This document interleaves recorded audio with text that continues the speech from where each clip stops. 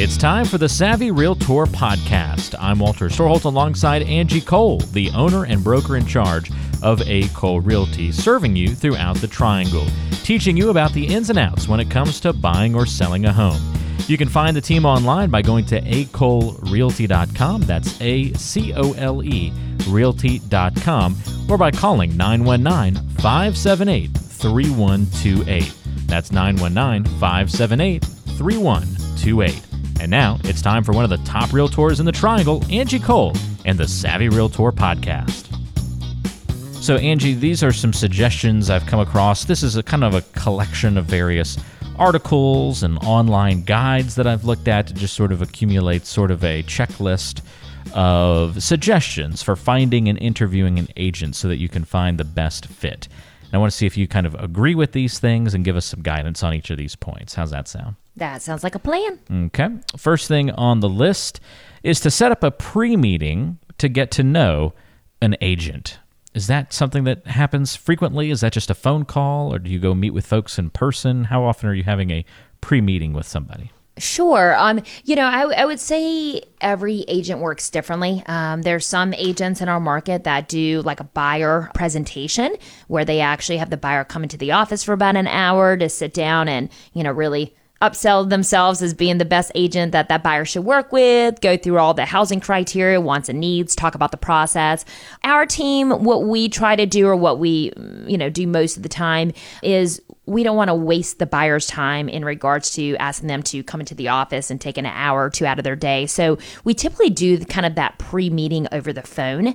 It depends on the buyer and their timeline and their goals. Some buyers don't care to just move slow. They're like, let's do this. Let's move fast. Let's go. Let's start looking at homes. And so we can have that conversation over the phone, but if a buyer does prefer to meet in person, before starting the process per se, we're happy to do that as well. So I would say a pre-meeting can be face-to-face, or it can be just more of an over phone, just to, tell that potential client about yourself. So not out of the ordinary to have a pre-meeting. They just might look a lot different depending on what agent you go to, but kind of makes sense. You're going to have some sort of initial conversation before you say, yeah, will you be my real estate agent? Usually you're going to have a little bit of interaction first. So that would make sense. And then it's recommended that during that pre-meeting you talk about goals and needs versus wants. I'm just sort of envisioning for anybody who's seen like House Hunters, where they sit down with the agent and it's like, all right, go give me your wish list and that kind of thing. Sure.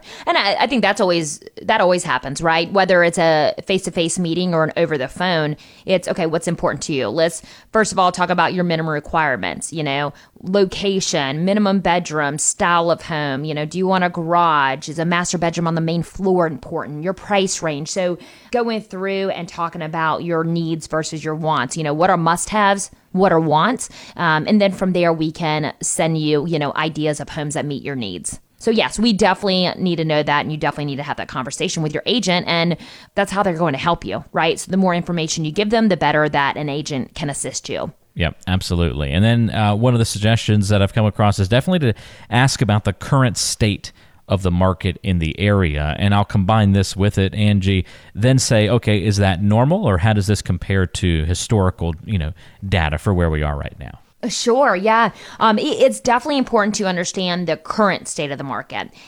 I don't really think it's that important to get into details of where the market was 5 years ago. Who cares, right?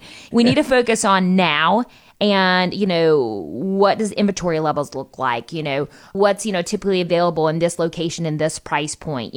Are we seeing that the values are appreciating, depreciating? Are we seeing that, this home is overpriced or underpriced? Knowing what the current market looks like is important, because that will help when it comes time to make an offer. Right? Yeah. As far as, are we going to have negotiation power? Do we need to go in full price? Will we more than likely end up in a multiple offer situation? So understanding the market, and really particularly the market that you're searching within. If you're looking at a $200,000 townhome in Raleigh, what does that market look like versus an $800,000 single family in Raleigh? Two different markets that we're focusing on. So I don't think it's really important to get into details as far as years ago. Focus on now. I like focus on now. That's a great way to present it, because what it looked like 5 years ago isn't really going to impact you all that much. It's what is the story now. Yep.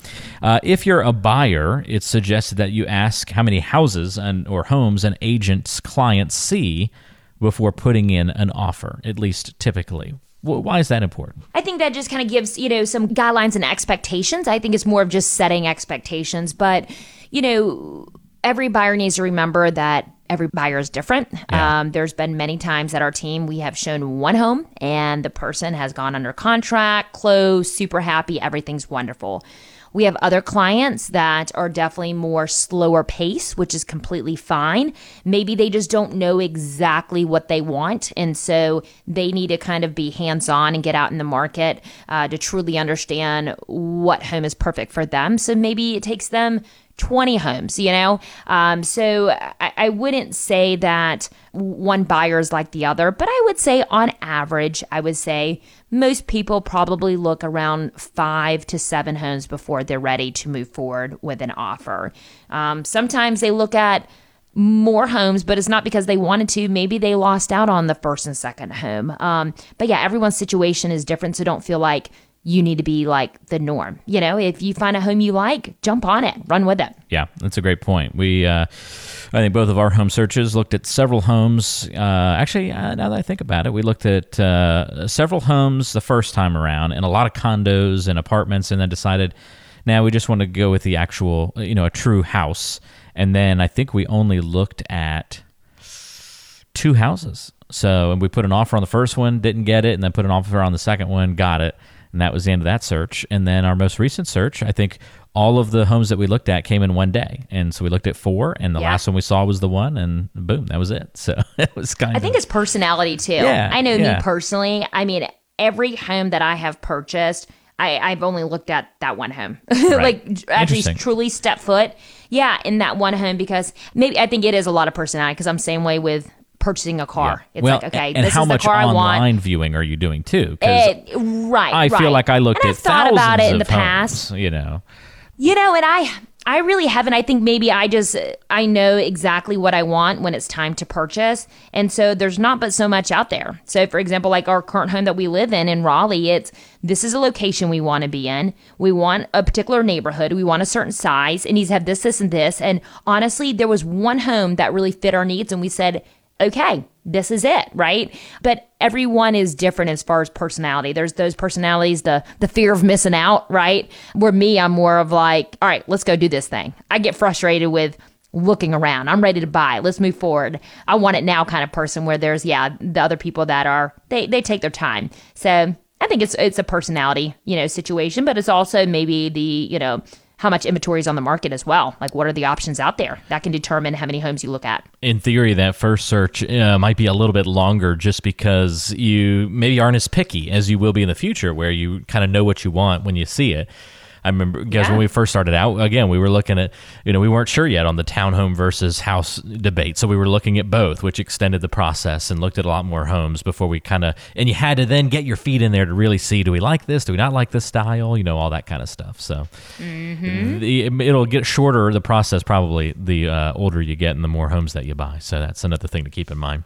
So that's good to know for a buyer. What about for a seller? Yeah. It's been mentioned that I've seen many times, different resources say, ask an agent how many days on the market is average for their listings. Yeah, I think that's super important. Understanding how active that agent is in the market, how quickly they get homes sold because they have an extensive and an amazing marketing plan.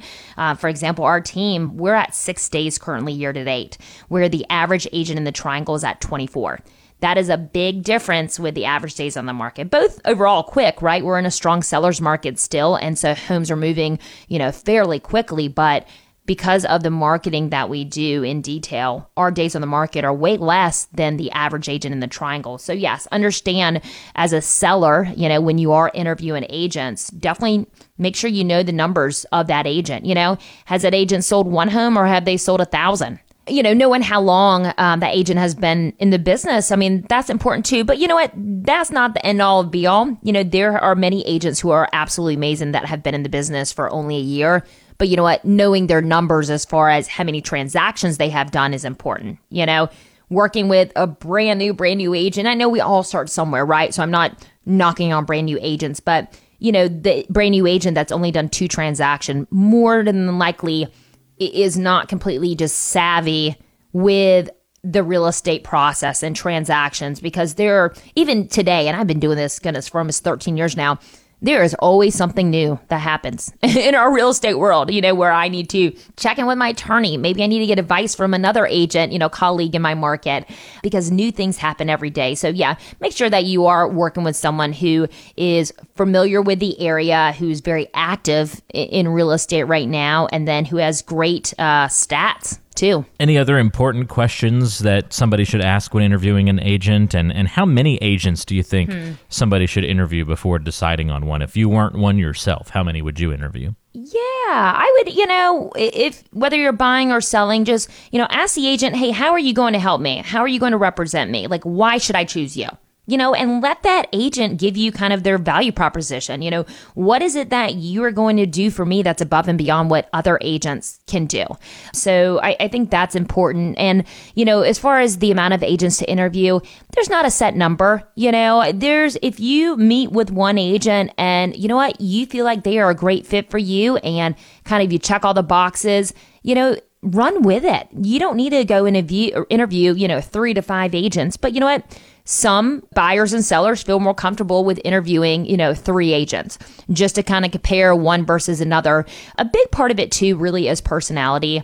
Make sure that you are working with someone who you feel is like-minded, who you feel like you're going to have a positive, conversation and transaction with, because we always say, you're married to us for a while. And even though, all right, we've put your home under contract, we still have another 30 to 45 days until we close on the home. So make sure that you're working with, a real estate agent and a team that you will enjoy working with long term. You've been listening to the Savvy Realtor Podcast. I'm Walter Storholt alongside Angie Cole.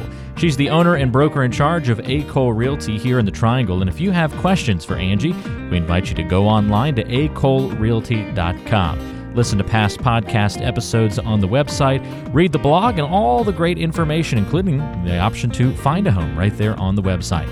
That's acolerealty.com. And you can also call Angie with your questions, 919-578-3128.